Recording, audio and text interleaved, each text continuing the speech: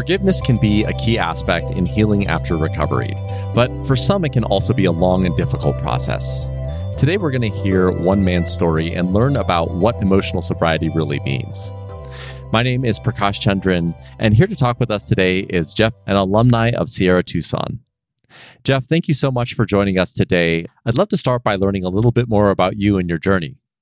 My journey with recovery and that sort of thing started a few years before I went to Sierra Tucson in 2007. Primarily what got me there was work related and really just the idea of being in a family business and also trying to find my place where I fit in, with my brother and my father being in a family business for so long. That really what it was is just, trying to find a way to, be able to have my drug addictions, be angry all the time and be resentful and somehow find a way to be happy. And it just wasn't working. So that sort of led me to a life of, over these last 13 to 14 years, recovery and finding a better way to do things. Now, before we talk about that motivating factor that led you down the journey of forgiveness, I wanted to ask you, what told you that you needed to do something when you were in the midst of the addiction? Because I have a lot of friends that have been through recovery, and coming to the decision that something needed to be done is not necessarily easy. So what did that look like for you? Yeah, that's a really great question. Really what I think the direct motivation was is I kept trying so many different things to be happy, to be sort of secure, to be self-confident, but everything always included using drugs. My drug of choice was marijuana. And 2004, 2005, it wasn't believed to be as addictive as it might be today.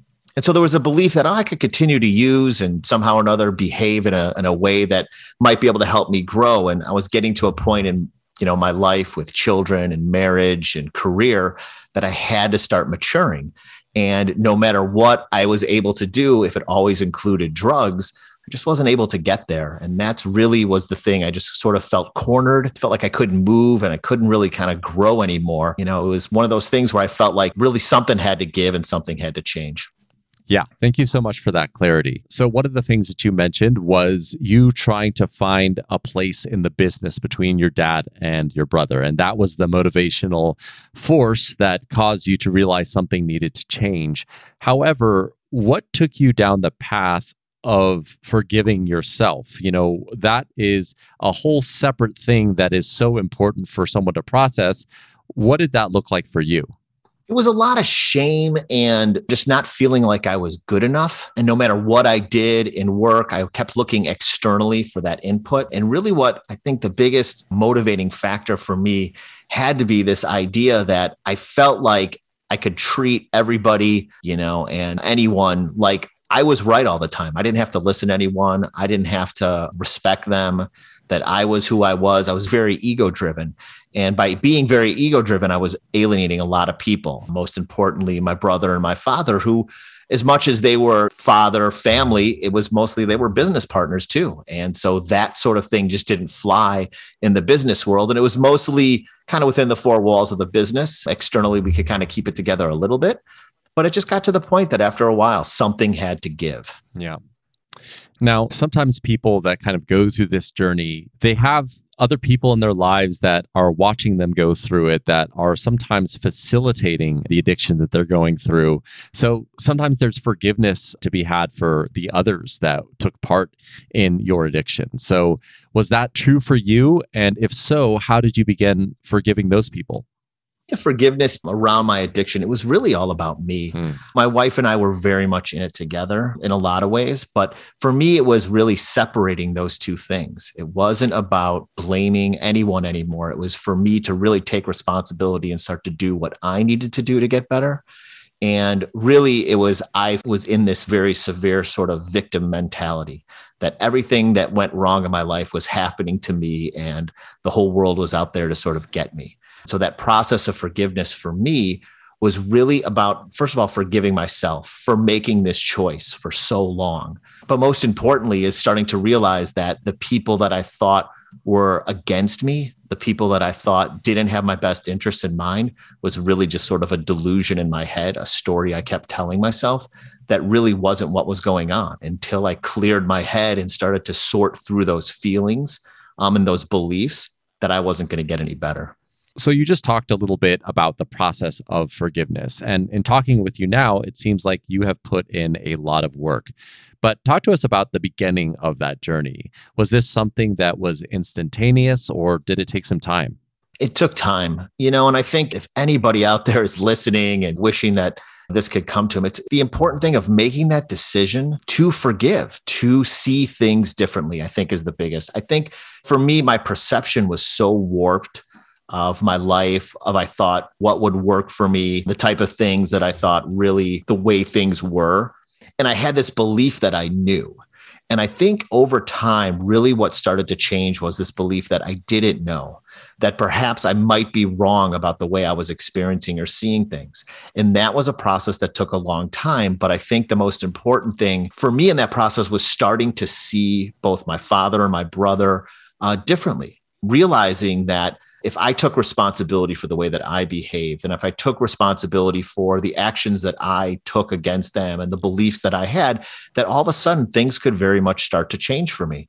And it was a long time that those things happened. And it was over that amount of time that if I kept very true to myself and true to my beliefs that I wanted a relationship with my brother, I wanted a relationship with my father, not people in business or other expectations or, sort of things that I demanded from them, then all of a sudden what I once thought was the truth and what was real really began to change. And that reinforced my belief that, maybe if I started thinking about this a little bit differently, things could change. Now, when you started on this journey, which I know that you have mentioned takes a while, what was the first step for you? Was it like a conversation with your brother and your father? Tell us a little bit about the very beginning for you and what steps you took. I came back from Sierra Tucson and I did a lot of self-exploration, a lot of work around the shame that I had felt, around the way that I behaved, things that happened to me in my past, whatever abuses or that type of thing and traumas I had been through emotionally mostly. And then when I got back, I really put myself into the program of Alcoholics Anonymous and the 12 steps. I had been seeing a therapist and doing a lot of work for about 3 to 4 years prior to going to Sierra Tucson. And it just became a situation where finally the consultants that were sort of helping with the transition and the succession of our family business looked at me and said, you got to get yourself some help or you just got to get out of here. And at that point, I had sort of a decision point to make. So what I decided is to start getting well, and going to Sierra Tucson was part of that process. But once I got into AA and I started to realize that it wasn't really about alcohol, that nobody in those meetings drank, nobody really cared what my drug of choice was, but everybody was trying to get joyous, happy, and free.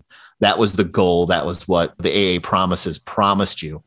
But what was really difficult is to actually do that work to get to that point. And so I began to go to a meeting that was really all about forgiveness. And the person that ran it sort of encouraged spiritual experiences. So not just this idea of thinking about things differently, but actually going and doing them.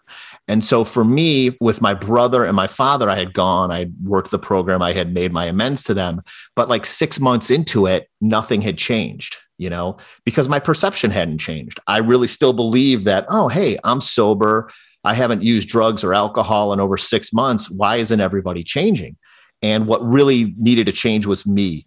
And so by going to meetings and immersing myself with people who had sort of had these not only spiritual experiences, but these great changes around whether it was an ex-wife, it might have been someone in their life that had done them wrong or whatever it might be, but going to them and continually working to forgive them. I started to slowly chip away and see the results of that work that proved to me that, wow, if I keep doing this, I might actually be able to unhook myself from all these things that I keep thinking that people are doing wrong to me. And really what it was is my desire to sort of fix, manage, and control other people.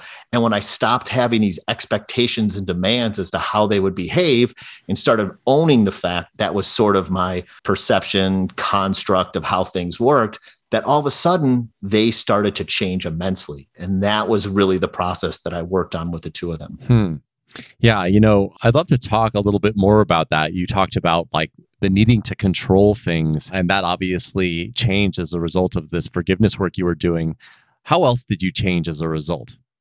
For me, it was I started letting a lot more stuff go. Things like starting to realize that, the way a person behaves is the way that they behave. I didn't have to take it personally.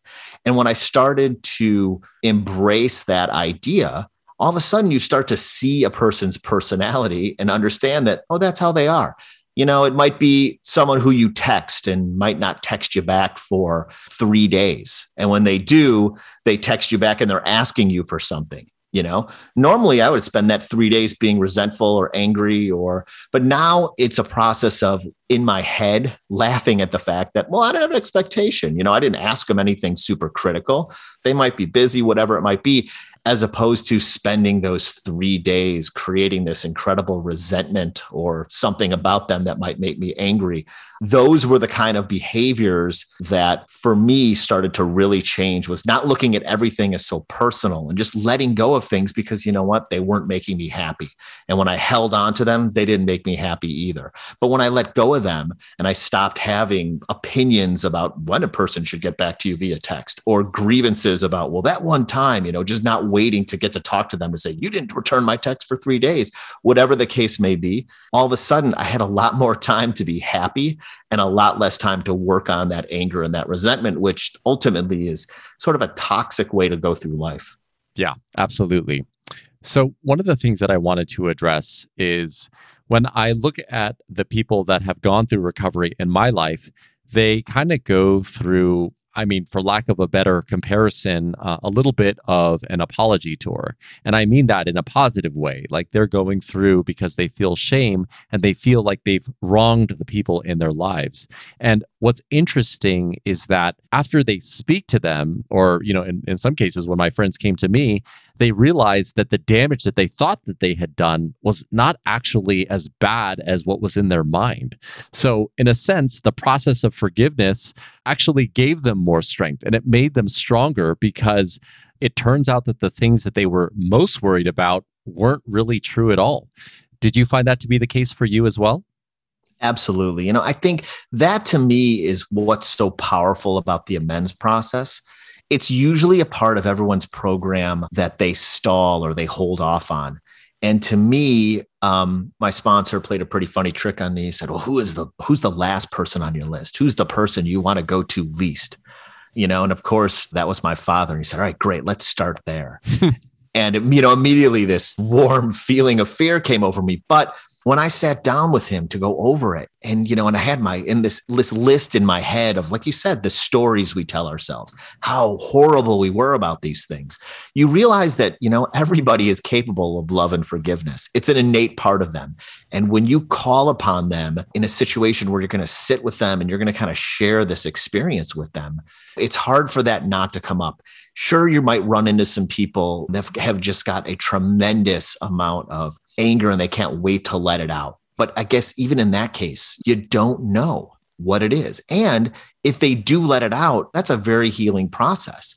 So you're exactly right. It's something that it really proved to me that I really don't know the story. And I think that's the biggest part of recovery in general is this idea that we know the amount of shame we should feel and how we should punish ourselves and not forgive ourselves because what we did was absolutely inexcusable in our eyes or in our beliefs.